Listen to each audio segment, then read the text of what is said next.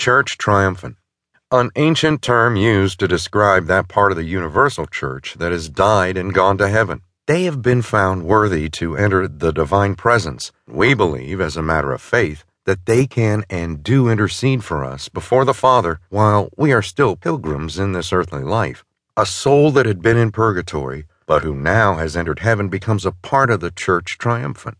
Cohort. Cohort literally means companion or group of warriors and followers. In the area of mystical theology, and specifically in the field of demonology, cohorts refer to the accomplices of the devil in his opposition and attacks upon the human person who seeks to follow the way of Christ.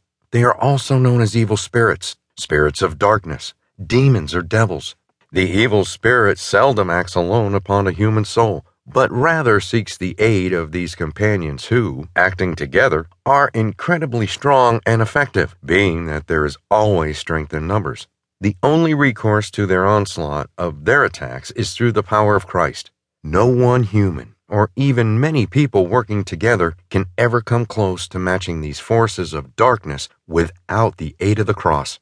Outside of the Father, the Son, and Holy Spirit, nothing can equal the strength and persistence of these vile creatures, unless perhaps we include St. Michael the Archangel on our list of protectors. Consolation, a mystical experience that God gives to the soul who is living in spiritual darkness or aridity.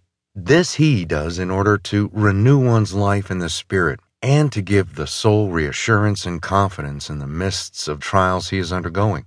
Consolations are usually experienced as spiritual delights, sweet impulses, or divine touches. In some cases, Christ Himself, Mary, or one of the saints might visit the soul to strengthen and reassure them. Consolations can also be of one's own doing. For example, such as stimulations one can find from reading the sacred scripture or the lives of the saints.